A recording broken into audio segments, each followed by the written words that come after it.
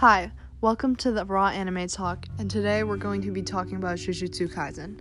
Jujutsu Kaisen is one of those pretty solid animes. It's a pretty short anime with one season, and they are coming out with a second season sometime soon, and also a movie.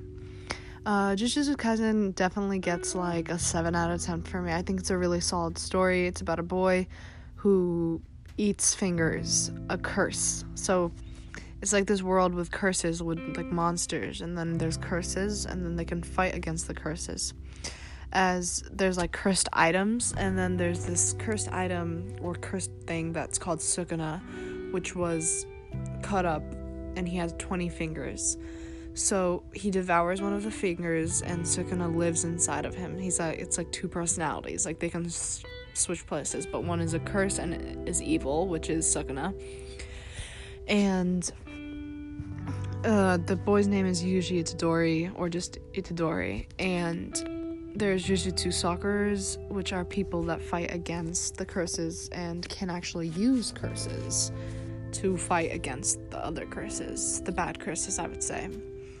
As the journey continues, the jujutsu sokers don't know what to do with Itadori. They don't know if they should kill him or not, because he has a really, really dangerous curse inside of him, which they would say the king of curses, because it's that powerful. But there is this teacher called Gojo, and Gojo kind of talks them out of it. They believe that he can become a jujutsu sokerer and help other people around the world. And Itadori is a really, really, really good character. I think he's a really good main character, and I think we see like a lot of character development with him, especially with his partners. He has partners called Megumi and Nobara, and they're both first years, and first years are like the lowest class of the jujutsu sokerers. But basically, Yuji Itadori kind of lives on until Sukuna kind of always like comes in and out, and he kills him. Sukuna takes his heart out of his body because if he switches back, then he would die. But they make a pact, and Itadori comes back to life.